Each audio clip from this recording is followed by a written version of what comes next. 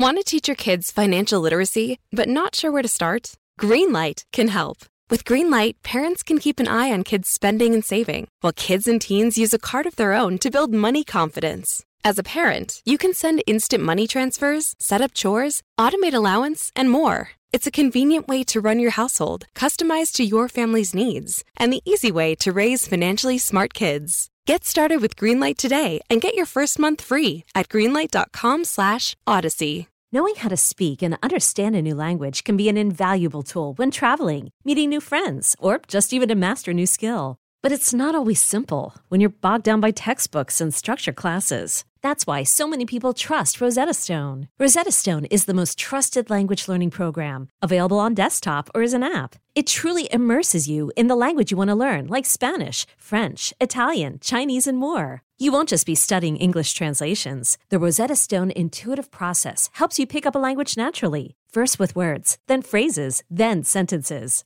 Don't put off learning that language. There's no better time than right now to get started. For a very limited time, listeners can get Rosetta Stone's lifetime membership for 50% off. Visit rosettastone.com/rs10. That's 50% off unlimited access to 25 language courses for the rest of your life. Redeem your 50% off at rosettastone.com/rs10 today. A word of warning. This podcast explores graphic and disturbing stories and includes some strong language. It therefore may not be suitable for our young listeners or other folks who may find it disturbing. Hello and welcome to True Crime Daily, the podcast covering high-profile and under-the-radar cases from across the country every week. I'm your host, Anna Garcia. Our case this week is all about justice and outrage. Should a convicted killer be given a compassionate release from his prison sentence because he says he's dying? Where was his compassion when he took the life of his girlfriend, Christina Lazzarini, on her 27th birthday and staged it to look like it was a suicide? And no, this is not an ordinary convicted killer. He was a cop at the time of this murder, and the victim's family says he used his connections then to cover up his crime, and he is using his connections again now to get out of prison. The parole board has denied this man parole twice because they say he is a threat to society. Yet this week, a judge's ruling has given the green light to actually release him. Her family says they are reliving the trauma of this murder all over again, and they are doing everything that they can to keep this killer behind bars. Her family will join us in just a few minutes. We are recording this on Wednesday, July 19th of 2023.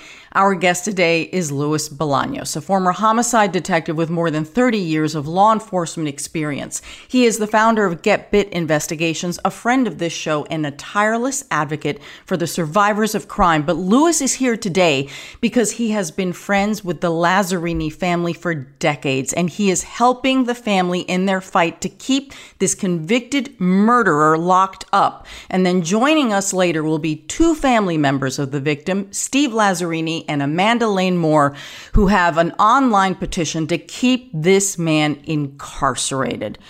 Luis, welcome. Thank you so much for everything that you do. Thank you so much, Anne.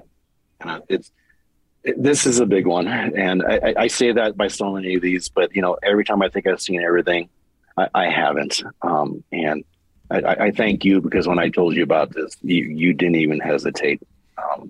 And everything I've learned about compassionate releases in this law, that's just going to create an avalanche of these things, putting murderers and rapists back out on the streets, I've learned in the last week since I got a call from Steve Lazzarini. Yeah. This is a new law in California, a brand new law, and I believe this is the first big test of this law, which basically, it was enacted because the people behind it thought we should be a lot more compassionate toward these criminals. Here's my problem. Where is the compassion here for the victims and the family of the victims? And they are being re-victimized through this process.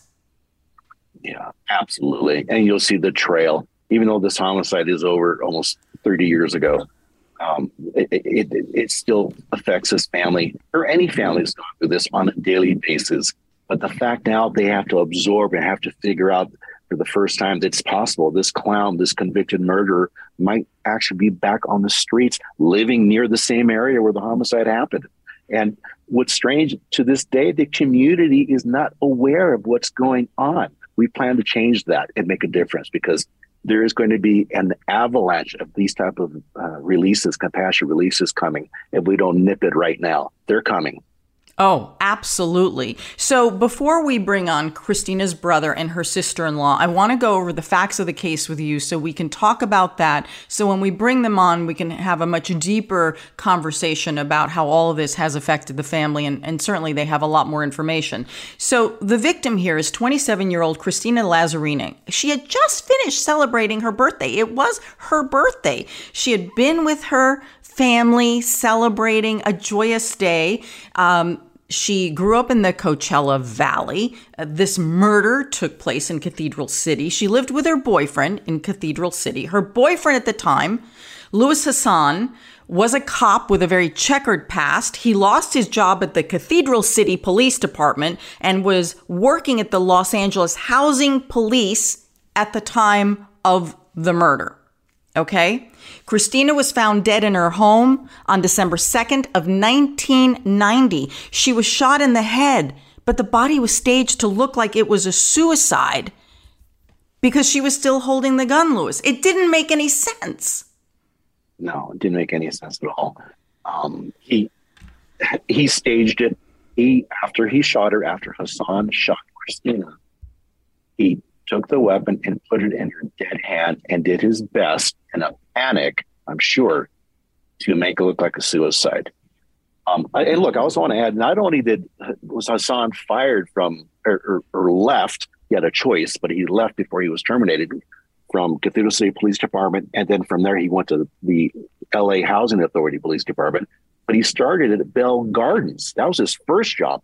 And he was terminated, asked to leave there to Cathedral City because he committed fraud. He was convicted for fraud. And that information never made it over to Cathedral City, supposedly. Who knows? That's another issue we'll get into. But I can tell you for a fact, the information of what he was accused of doing in Cathedral City and the trail of violence he left while he was worked there never made it to LA Housing Authority. One police department gave, the other police department the nod to go ahead and hire him, constantly, basically covering up for all of his crap. And look, and some of it is alleged to be criminal, and we'll get into that, but nothing to anything to the serious level of a murder, the taking of a life. This is what bothers me about this case, because the murder was actually investigated by all of his buddies at the Cathedral City Police Department. That is where the murder occurred. So here you have what should be, prime suspect number one, the boyfriend, right? And rather than pulling themselves out of this investigation, I believe they covered up, they aided, abetted, and atrocities as far as what happened to the evidence in this case. Right. Absolutely true. And look, we've talked about this issue before in other investigations, especially high profile. And it doesn't really matter if they're high profile or not, right? But if you're investigating one of your own, or one of your own has a connection, even if it could be on level, just because they know the person, you shouldn't be investigating the crime. And it really should have been a conflict of interest declared from the inception. As soon as they recognized it was one of their own. And what is a conflict of interest? Well, the threshold for that is he simply has to give possibly the appearance of an impropriety. Well, this screams this. This should be the poster child for a conflict of interest for any police agency across this country as to a case, an investigation you do not take, and have outside agencies ask, hey, let us take this for you. We'll do it. And to be denied, that's almost unheard of, right? So, and this case, the reason it took so long and went through and the family suffered so much is because it was never handed over to an outside agency. And once that snowball's got going, it was almost impossible to stop. It took 7 years. Unbelievable. 7 years to get it to trial and get a conviction. That is unheard of. It is ridiculous. It is an injustice. It is a moral crime to do this to a family.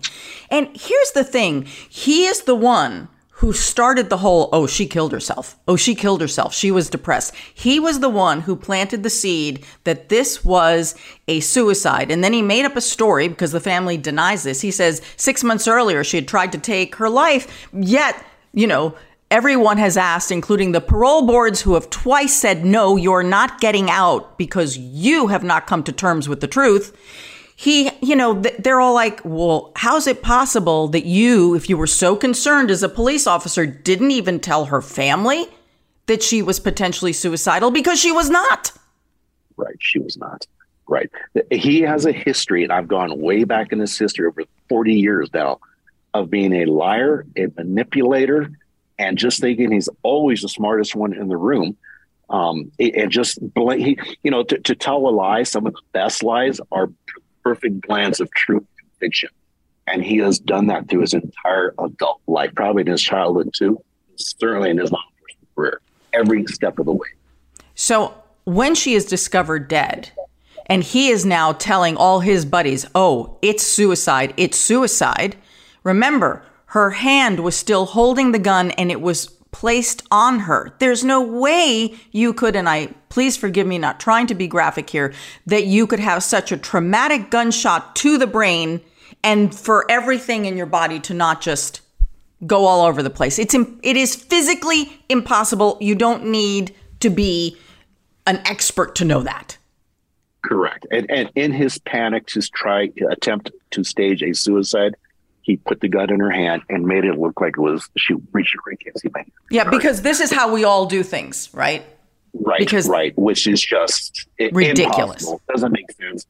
But again, thinking he's the smartest person in the room, he's to try to set that up, and he messed up with that. And plus, the blood experts from every direction completely proved that there's no way. And of course, the autopsy, they could have happened that way. So I have personally spoken. They have reached out to me, two of the main investigators who were on scene the day of Christina's murder. And they told me that it didn't take them but a few minutes to figure out that this was not a suicide, absolutely a homicide. And they wanted to make an arrest that day. And having done my homework and research on this, they should have, but they were instructed not to arrest him. And to this day, they have trouble with that. There has to be a path for people in law enforcement, I say this all the time, to have a safe path when a supervisor tells you not to do something that you think might be criminal. But fear of career suicide is a big thing in law enforcement. It keeps people quiet. Especially in a small town. These are not big communities that we're talking about. Now, again, to show you what level of favoritism he got here. So that night, his former partner, this is the night that they're still processing all the evidence in the crime scene. His former partner is the one who takes Hassan, the boyfriend, down to the station to check his hands for gun residue. They didn't do that at the scene. You're going to tell me that everything was kept clean from the moment that man left the scene till the time he got to the police department? Hell no. Yeah, absolutely. No. And it's so many things like that happen. They never secured the scene. The next day, and Amanda and Steve will tell you, Hassan moved the mattress where her dead body was laying, and they never found that again. The blood-stained mattress. So that's obvious that's missing. Who knows what else is missing that would have helped move this case forward had another department handle the investigation. So they created quite the mud pit for any investigator to come later and to try to figure out what happened. The truth here is that Christina was going to leave Hassan. She was done with him. He was much older than her. And she had bought a piece of property, a piece of land. She was going to build a house. She had told him, the family says she had told him that she was leaving. And so we think prosecutors believe that's what set off in motion a potential argument and maybe the motive here for killing her, according to investigators. Now, there were tons of issues, as we've just explained, with the case, with the integrity of the evidence. Hassan was charged. And then the charges are dropped. And then they're filed again. And it wasn't until 7 years after her murder that there's finally a conviction on October 2nd of 1997. She was murdered in 1990. What an injustice. But they finally get the guy, right? Finally done. A jury decides. They get there. Right? They finally get there. It was delayed, but they finally get there. Twice the parole board has ruled that Hassan is a threat to society and that he has not atoned or ever apologized. In fact, he still denies that he did it. His parole was denied in 2015 and in 2019. Okay? Now, he is 73 years old and he claims that he is gravely ill and that he doesn't have long to live. And he has applied for compassionate release under a new law that has just taken effect in the state of California. This law does not favor victims. Who does this law favor? The killers. Makes me sick. It is disgusting. And I'm embarrassed that the type of work I do, that I've never had a reason to look into this. I can't believe this thing raised its ugly head. These exceptions have been started. I don't know the history of day one of it. I get there eventually. But like I told you earlier, everything I've learned about this compassionate release program, I've learned in the last week since I got a call from Steve on this. And it just blows the mind that this is even possible. And like I said before, this is something we need. Our community needs to nip in the bud right now, because there is an avalanche coming of these type of releases. Oh, it's coming. Yeah. The streets are going to be flooded with killers and rapists now. Absolutely. Now, there was a hearing this week. This is why we want to talk about this case. This week, there was a hearing, and the judge apparently has approved this release, kicked it back to the corrections department. And this, not only is that insane, listen to this. Here are the terms of his release. He, Hassan, a convicted killer, is going to be released into the custody of a former police officer buddy of his. That is horrible, Anna. That's absolutely true. And what this judge is focusing now, the two thresholds he's concerned about, number one is that he has a place to go, right? A place to go, and that will accept all the medical conditions, and that he's not a danger to the public. And the judge said he believes this man, Hassan, is not a danger to the public. And it blows my mind. Louis, as part of this new law in California, the reasoning behind the governor signing this thing and lawmakers passing it is they claim that the research is when you're so old and you're so sick, you are no longer a threat to society. When do we have those standards? When did this start? Right, that's crazy, right? It doesn't give any comfort to the victim's family that this guy or gal in the future, this person can end up getting up simply because they get old and sick. Well, if you can raise your hand up, you can shoot a gun. Absolutely. So look, Hassan can walk. He can cook for himself. He can use the bathroom for himself. He can actually drive. He can make phone calls. He can get on the computer. He can eat. He can do everything you and I can do. He just has allegedly this sickness, pulmonary fibrosis, and even that's been an issue trying to prove whether we have it or not. The only person that has made that diagnosis is the prison doctor, who's a GP. He has not been evaluated by an expert, and that's a fight they're trying to get through. But I mean, what a low threshold. Of course, these convicted murders are going to be applying for compassionate release because the threshold is so easy. Absolutely. And the only thing, and I believe this to be accurate with the law, the people who are not eligible, the convicted murderers it's amazing they even drew a line here for anyone. If you are serving a life sentence or on death row, you will not be getting compassionate release. But if parole was part of your sentence that you might be, lots of people have parole, and year after year, the parole board in California, when they're paying attention, will be like, no, you are not getting out. Right, so the parole board has said no. But now with this new law, it's like, yeah, buddy, go ahead. You know what? Go stay at your friend's house, get the recliner on, turn the TV on, enjoy your last few days of life. Really? Yeah. And the parole board they're interesting, as you and I know, because we've talked about them on some other shows regarding this issue. They're always, it depends which way the wind's blowing. But I read the minutes on this case. The parole board is actually recommending a passionate release for this clown, which goes against everything they've said for the last two parole hearings. Why is that? Right? I don't know. What made them flip? Right? And this judge, Helio Hernandez, who is trying this case and making a decision, he actually said he thinks one of the reasons the parole board or the prison is recommending this compassionate release, he said it's either possibly they're trying to save money or they're actually very compassionate. That's what he said on record. So he even thinks that it may be a money saver for him. Is this really what this is about? Saving money for the correctional business, right? It's phenomenal. Look, I can understand a non-violent offense. I can understand drugs. I can understand other crimes. But violent offenses like sexual assault and murder, I do not understand. I'm sorry. The level of compassion stops right there. Done. Selling a little or a lot?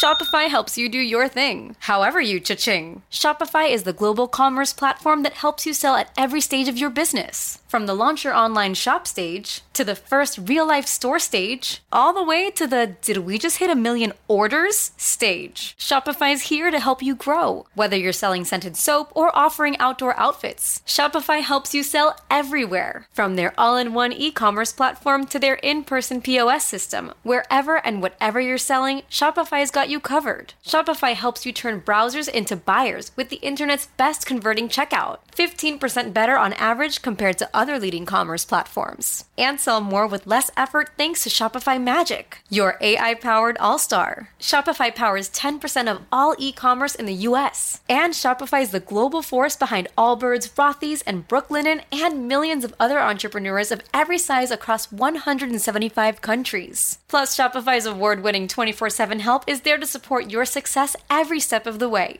Because businesses that grow with Shopify. Sign up for a $1 per month trial period at shopify.com/Odyssey Podcast, all lowercase. Go to shopify.com/Odyssey Podcast now to grow your business, no matter what stage you're in. Shopify.com/Odyssey Podcast.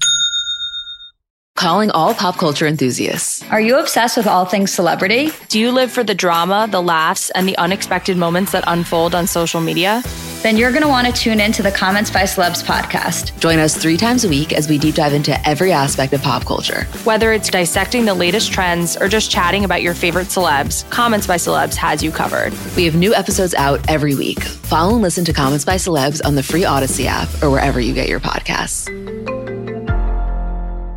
Ready to start talking to your kids about financial literacy? Meet Greenlight, the debit card and money app that teaches kids and teens how to earn, save, spend wisely, and invest with your guardrails in place. Parents can send instant money transfers, automate allowance, and more. Plus, keep an eye on spending with real-time notifications. Join more than 6 million families building healthy financial habits together on Greenlight. Get your first month free at greenlight.com/Odyssey. That's greenlight.com/Odyssey. Now joining us are Christina's brother, Steve, and sister-in-law, Amanda. Now, I want to prepare all of you for the heartache and the loss that this family has suffered and endured with the murder of Christina. This murder, this pain was too great for her mother, Marilyn, and too great for her brother, John. And they have departed this world to join Christina in heaven because the pain was too much. So you need to really understand when you hear from Steve and you hear from Amanda, all of that pain, which has never left, is being all brought up all over again, and they're being re-victimized here. How much more must this family lose? I am so sorry, Steve and Amanda, for your loss, all of your losses, and for your trauma. And I thank you for coming on this program. I know you are very close friends with Louis, and I'm just so sorry. I'm so sorry about this. Thank you, Anna. Appreciate it. Steve, how did you find out that this man was about to be released? How did you find out? I probably a little too late because they do not, with this law, give you any time. They got 10 days to process this, and we're all supposed to be notified, including the former prosecutor, anybody that had their wishes wanted, former law enforcement, all the family members and all that. They notified none of us. They sent an email to my dad, who in turn called me and said, "What's going on here? I don't understand this." And my dad's 82, and it's kind of crazy that they're going to let a convicted killer out in 10 days, basically, and nobody knows about it. Unbelievable. Amanda, you have started a petition, which I signed last night, and we are going to include a link to that on our YouTube page. Amanda, I mean, I was reading the comments on the petition. Everyone who is signing this is mortified that this man is going to be released. Yeah, it's insane that they're allowing any of this to go on. And it's not just our family. It's many families that are going through it. And as Steve just said, not only the DA of Riverside County knew about this, so none of us had any warning and no time to prepare for it at all. So, Steve, how do you feel about this? I feel the system's this law is really broken, and hopefully we can fix this for our family, but we're going to keep fighting this and go all the way to Sacramento. I'm not stopping. Nobody should have to endure what we've endured. This case is kind of high profile because of the corruption in police departments and corruption in this man's life that took my sister's life from the day he was in the military to all the different police departments that he went to and were corrupt that just kept passing him along. And people like this should not even be thought about getting out of prison. And now he's going to live his life free with a former officer who has weapons. And the judge kind of just said, "Hey, okay, you just account for him and lock him up." How does that work? You know? And it's just amazing that this could happen in our time. It's just nuts. This is not justice, Lewis. No, it's not justice. I know sometimes justice takes a while to come around. And hopefully we can get this going in the right direction.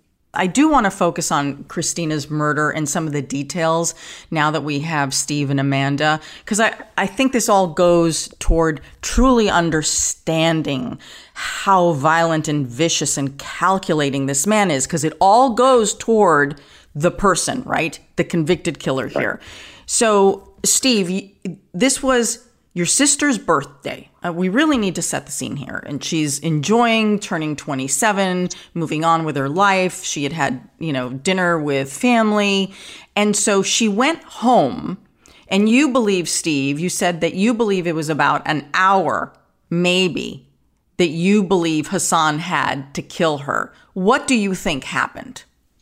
Well, it's not what I think happened. It's what I kind of know happened because I lived it. And it's been proven also in court of law, but he had forgotten her birthday. My sister, we had a lovely party. She went home. She was putting her stuff away, opened a bottle of wine. Doesn't sound like somebody that's going to commit suicide. Was cooking in her crock pot, had something going, planning for the next day because she was leaving. She bought a piece of property. I had done house plans for her. He was a builder. And basically was done with this whole situation with this guy of the past years that she's lived with him and endured his domestic violence, which she kept hidden from us. And that happened and it came out after. And she was ready to move on. And he came in, he forgot her birthday supposedly, but he actually didn't forget her birthday. It was a testimony in the trial that he knew it was, and she was leaving him. That's why he came. He came back there because she was leaving. Came from LA, from his job there, pretended to come by the house to pretend he had missed her birthday and he had a present for her. So he came by my parents' house where the party was. They lived about 5 minutes from there and made up a big story to my parents. And it just sounded fishy and proceeded to go to the house. And then about not quite an hour after that, it was very suspicious. My brother got suspicious and all that. is he actually came back to my parents' house. Hassan did. Yes, Hassan. Okay. And in the interim, my brother and his wife at the time, Teresa, left to go check out my sister because she wouldn't answer the phone. And they just talked to her a few minutes, like maybe a half hour before, 45 minutes before. And went to their house, crawled through the doggy door because the house was locked up, tight as could be. She didn't answer the door. And they found her dead in her bedroom. And it was just unbelievable. And then at the time, Hassan is at my parents' house. And I'm heading there now that I know what's going on. And he leaves my parents' house and actually goes back to the scene to act like he was going to find her. But he didn't know that my brother was already there and the police had already got there. So it kind of blew his thing. And then it kind of covered it up from there. Oh, my God. Amanda, you were saying that he started acting very strangely with the funeral. Was he even permitted at the funeral? And then how he was acting on your sister-in-law's grave? Please share with us this story. He was permitted at the funeral. He showed up. We had undercover officers there. They actually went and asked him to leave. He didn't actually leave. He just went outside. So we all had to endure that. He was, 30 feet away from us. After the funeral, he would constantly go to the grave, leave notes, leave incense, leave sake glasses. He had a whole ritual thing he would do, trying to do I feel so bad. I miss her kind of situation. He was trying to still go through she committed suicide. So every time we went to visit the grave, we constantly had to see all of that stuff as well. So even more torture on top of, it was torture on top of torture on top of torture, and continues to be. Of course, yes, now with his imminent release. But then I am so taken by how you all address the problem to save Christina's soul and resting place from this man. What did you do? We took in the middle of the night, we had the body exhumed and we had to move to a cemetery out of state that it could be watched. Otherwise, the torture that my mother and the family was going through was just unbearable at the time. And knowing that he was walking around freely and it was being covered up by his superiors, that it was, it just unbelievable. And the actual, I have to tell you, this one thing that really sets in my mind, my poor wife would not even shower at home for the first 6 months of this, to almost 8 months. She would go to my parents' house to shower because I would leave work, and I would follow her to my parents, and then she would go to work from there. She didn't want to be alone by herself. Because she was afraid of him. Yes, totally afraid of him. And my sister and her were my best friends. And I know now when I lost her, some of the things she told me when she was dying from her cancer, this was years later, that she knew that he was beating her. And my sister made her promise never to tell me. And it's like on her deathbed, she finally told me that several years later. And it was really hard. And that toll that must have took on her, holding that inside, that she knew that all this time. I'm so sorry. Yeah. So I don't want anybody else to go through stuff like this. This compassion thing is just, it's bizarre. Like you said earlier, I think, if they're drug dealers or petty crimes, thefts or whatever, and yeah, maybe they got stuck in that 3 strikes laws that California have, that I can understand. But anybody that takes a life, anybody that molests children or a rapist, no. They got life for a reason, and if the parole board won't let them out, they're not getting out. We've got to change this law. This has got to change. This has got to change. Work with like what Lewis is doing, and now that we're fortunate enough to listen to you, and we want to keep fighting this, go all the way to Sacramento. And this is not just in California. This is happening all across the country now that I've learned this little bit here in the last few weeks. It's consumed us. I thought this was all behind us. Wow. In talking with Lewis said one of the things, because he's been friends with you and your family for decades. Oh, yeah. He said many things bother you, Lewis, and I don't want to speak for you, but it's the way you said it. You said, they had to prepare during the trial and then for the impact statement portion of sentencing. And he says, and here they are having to write another victim impact statement all over again from a different perspective, still in pain, but now because the guy's about to get out. Lewis, this is ridiculous. Yeah, it's unheard of. And I mean, again, a perfect example of what true victim re-victimization is. I discussed with Steve, how in the world are you going to write a new victim impact statement?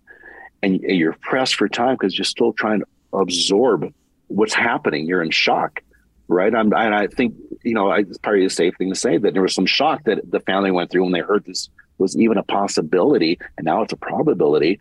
That's just cruel, inhumane for the family. It shouldn't happen like that. But that's a tactic based on this compassion law that the attorneys for Hassan are using and others are going to use. Use that time wisely and strategically so the prosecutor's office can't respond in a reasonable amount of time and the family can't get up there. The judge here, one of the things that he said, right, as I'm studying this case, is that he already has their victim impact statements. Well, Your Honor, that's from over almost 30 years ago. You can't use those. This is a new impact. They're being re-victimized. You need to hear and see what they're going through right now, things that I've heard, and not ignore them and just kind of kiss it off that you've read the past ones. I don't need to go through that again. He did allow someone to speak, but every single family member that has been suffering from this for the last 2 years since Christina's murder should have the opportunity to stand in front of the judge in that courtroom and speak their piece. That's a very reasonable request. That comes before compassion for the convicted murderer. And that's not what's happening in this case and many others. And more of these are coming. What about the lasting impact of this crime, Christina's murder, that her mother and her other brother have left this planet to join her in heaven? What about that impact? I don't think anybody realizes that impact until you live it. My poor mother endured not only my brother committing suicide, he found her. He saw what happened. And for him to go through, I don't think he got enough help. And, he had his issues with this and never got enough help. And then for my mother to go through both of them. And then finally, it just took a toll on her. She couldn't handle it anymore. That's what I don't think anybody understands with this. And now we're all being re-victimized because we have to not only live their 2 deaths, but my sister's death, plus also our safety. This man has threatened us. He threatened us before he went to trial. He's threatened other officials. He's threatened law enforcement that he will get even. Now, if this compassion law is his way out, he has nothing to live for. What do you think he's going to do? He's going to come out and get even because he doesn't believe he did this, and we put him all in jail when he put himself in jail by the crime that he committed. He's been doing this his whole life. And to that point, I think Steve's got a great point there, and I absolutely agree. Hypothetically, let's say that he is sick and his time to live on this planet is shortened. Hypothetically, he gets released, he's going to be even more dangerous to the community. I have had in the last week, city officials, people within the department where Hassan worked, other people that have retired in the law enforcement community tell me that they fear for their safety. And this is a topic they're not just thinking about now. They've thought this the entire time after he was incarcerated, that if this clown ever gets out, we're going to have to do something drastic. And some of these families already have plans in place before they even heard of the compassionate release. So Steve describing, his mom and brother being being victims of this also. People being terrified if this clown might ever get out, and now it's actually possibly going to happen. These are things the judge needs to hear in victim impact statements. And they just don't have the opportunity to do that because of the forced condensed time to address this. It's terrifying and it's wrong. It needs to be tuned up. This law, I get it, I think, right, the intent of it, but I can't see this being the intent. You hear this all the time. This judge certainly doesn't want this clown living next to him. No, nobody wants this guy, next to him. Nobody wants him. Nobody wants him out. He wants out. And it just bugs me to no end that somehow the judge has signed off on this ridiculous, stupid scheme to go and stay in a home of a retired cop that somehow that man we are entrusting with all of society's safety. Who the hell is this guy? And this retired cop, his name is Richard Mosley, who retired from the Casino City Police Department. Hassan brought him into the department as an explorer. How is it possible we don't have the resources to solve crimes, help victims in real time, right? We can't get cases in front of assistant DAs because they're so overwhelmed. But somehow there is time in the system to go check some man's house to see if we can get a convicted killer out and be real comfortable on the sofa. How's that possible? How's that possible? Amazing. It really is. The injustice here is amazing. Amanda, you wanted to say something. Well, and Richard Mosley at this last hearing actually said he feels indebted to Hassan. And that alone frightens all of us, because if he's indebted to him, what would he do for him? So that's a whole nother can of worms that we're now having to worry about. Is not just Hassan being out, but who does he have that still will protect him, will do things for him, will follow his lead, and follow out some of the threats he's done for the family, other law enforcement. As Lewis knows, there's a long list of people that have been threatened. So that's a whole nother issue that the judge didn't look at either. Look, this is not a good guy, right? There's no question about it. I did read in the parole hearings about, he works somewhere in the prison. Okay, that's fine. Good for you. Do something while you're there. But wish my sister could have still been working. Right. And my brother and my mom. Yeah. Wouldn't that be nice? A little compassion there. There. I want to talk to you, Amanda. There's so many things we could talk about his past, but I think we have a pretty good picture of who this person is. I think we have a pretty good picture here.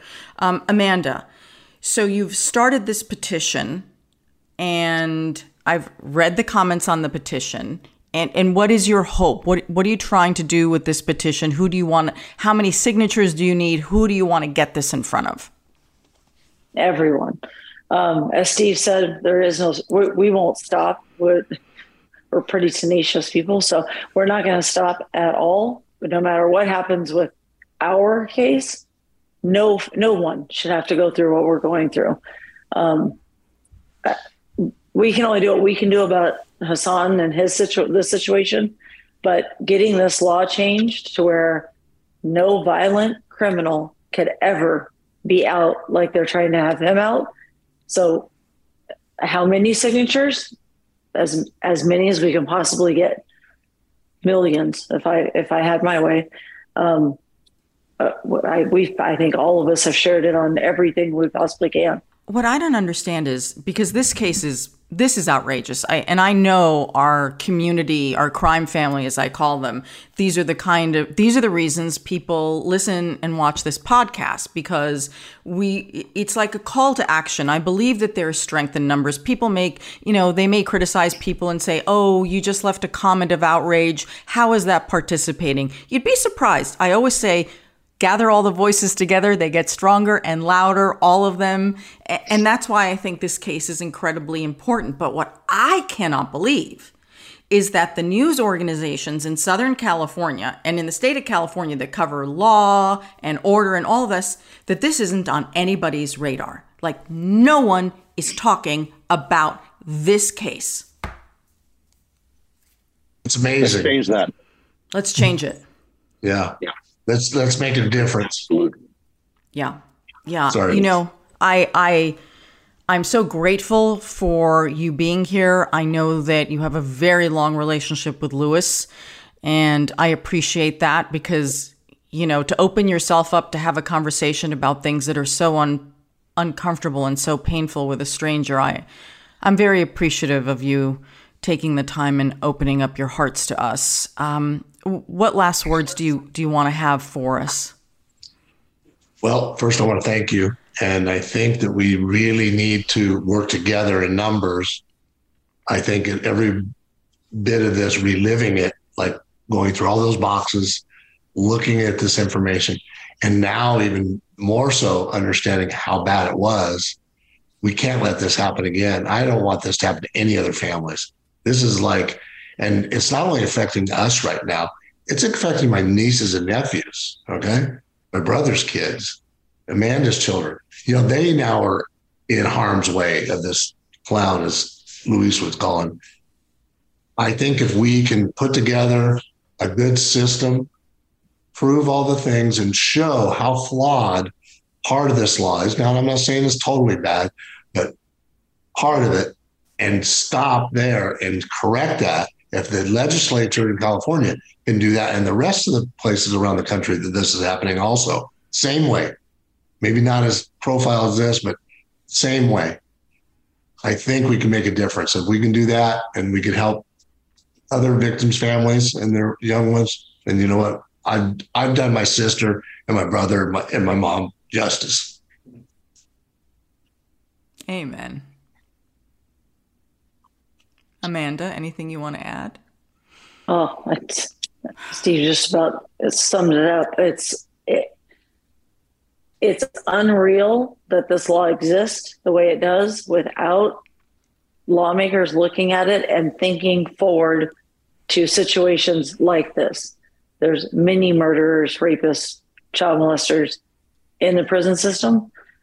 I don't care how old they are. I don't care how sick they are. They can die there. They shouldn't have the right. Their rights were taken from them for a reason, either by a jury or a judge. It was taken from them. They shouldn't get it back because of their age, which was one of the compassion release law things, their age or any medical reasons that they have.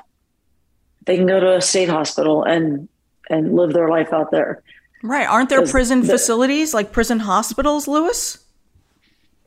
There are prison facilities and hospitals. Absolutely. And that's the way it used to be. I never heard of anyone getting out because they're sick, a convicted murderer or a convicted violent felon. Yeah, there are those facilities. And so why let this person go home to be with his family, with his friend, and eat these incredible meals and watch movies, HBO, Showtime, and you know, order pizza. I mean, everything that comes with being free, they are freeing him. Let's be straight with that. I don't get it. He's going to have computer access, right? They've given no comfort to the family on how he's going to be restricted. Again, they don't even know he's going to be on parole, if he's going to have an ankle bracelet on. I mean, so far it's leaning that he's not. It's really simply going to be that he's going to be in custody of Richard Mosley. And very close to the family members. Right, and close to your family, because he's going to come back to the Coachella Valley. Yeah, that's what's scary too. I mean, literally, that is just the last thing that I'd ever thought would happen in my life. And basically, they're just saying, well, he did what he did back then, and it really doesn't matter. He can get out because he's old and sick. It's kind of just in a nutshell. It's kind of harsh to hear that. It is. It is harsh. But that's kind of what this legislation is doing. And without fixing this legislation for that reason, there was a reason, like you said earlier, and I remember you said something that they drew a little line in the sand with death row guys. Well, he's no different. I'm sorry. Just because the sentencing at that time of his crime was what they could do. Okay. You know, because we didn't have death sentence back then, if I recall right. So they couldn't give him that, you know. So it's like, and him being a police officer is by far the worst. because he knows better and he knows how to get around the system, and he's doing it right now today. He really is. Well, I really want to thank you, Steve and Amanda, and again, my condolences for everything, for all of your losses, and this is horrific, and let's get that petition signed and let's scream. Let's just scream at the top of our lungs. All the way to Sacramento. You got it. All right. And across the rest of the nation. That's right. Wow, Louis, my heart is broken for this family, because to hear how Christina's mother and brother took their lives because they couldn't live with the pain of all of this. How much more does this family have to pay? I don't know, Anna, but I kind of feel that it's going to get even more difficult before it gets better. If it gets better, we're going to continue the fight and see if we can change this law. And I still think there's hope that we may be able to possibly keep Hassan from being freed. Right now, we're awaiting the judge's orders, 30 days as of 2 days ago, for the Department of Corrections to take all the medical equipment necessary and supplies to Richard Mosley's home so they can prepare and accept him. I read that as part of this law, the courts will have 45 days after the compassionate release application is triggered. So that's not a very long time. And what you're saying now, we're in an even shorter window. The fact that people were not permitted to attend this hearing because they didn't know about it. Plus, you don't give the family time to react, mobilize, get picketers out there, right? You've got to give people an opportunity to react to this. You know, parents and families lose their minds when convicted child sex offenders are released into their communities. They lose their minds over this. I think we should be losing our minds over the potential release of this man. Absolutely. I just, you know, I know we've said it over and over again. This doesn't make any sense. We're going to do what we can here. You all have loud voices as well. This is just, this is not okay. This is not justice. You bring up a good point.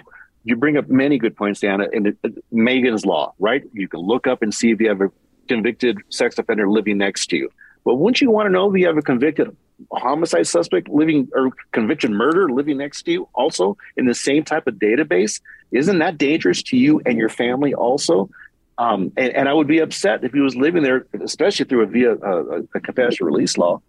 And I saw him mowing the grass or walking around. I wouldn't want him there anyways. Those neighbors where he's going to be living, of Richard Mosley, they don't have a choice. This man's going to land in their front yard, literally. Mm-hmm. Yeah. And the big difference with this is, you know, at least you have parole board hearings. They're structured. There is a process. Half the time the parole board is crazy anyway, and I don't agree with them. However, there is a process in place. The process for this new law of compassionate release is truncated, seems to miss a lot of steps, and I don't think is okay to release someone like this into a person's home. You know, there's just a lot that there's no oversight. This is what is troubling me about this. It's too quick. It favors the killer, and there's not enough room for the public and the community impacted by this to prepare and react. So, Louis, very true. We have our marching papers, don't we? Yes, we do. On this, I never take it for granted when a family or victim or victim's family reaches out to me and trust me with this type of information and are just looking for help. They've exhausted everything, and I especially never take it for granted when I call you and say, "Anna, this is what I got. Help me." You always jump on it. So I thank you for that. So again, we're linking everything. We want you to share this. If you're outraged, share this. This is a good start. And we're going to reach out to some local news organizations here in Southern California to figure out why they're not covering this. And let's see what we can start.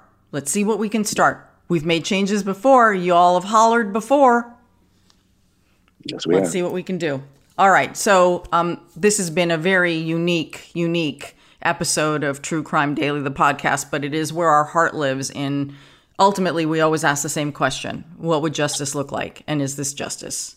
No, it is not. So, Louis, where can people get in touch with you if they're concerned about this or something else? You've got a big digital footprint. How can people follow you? Thank you, Anna.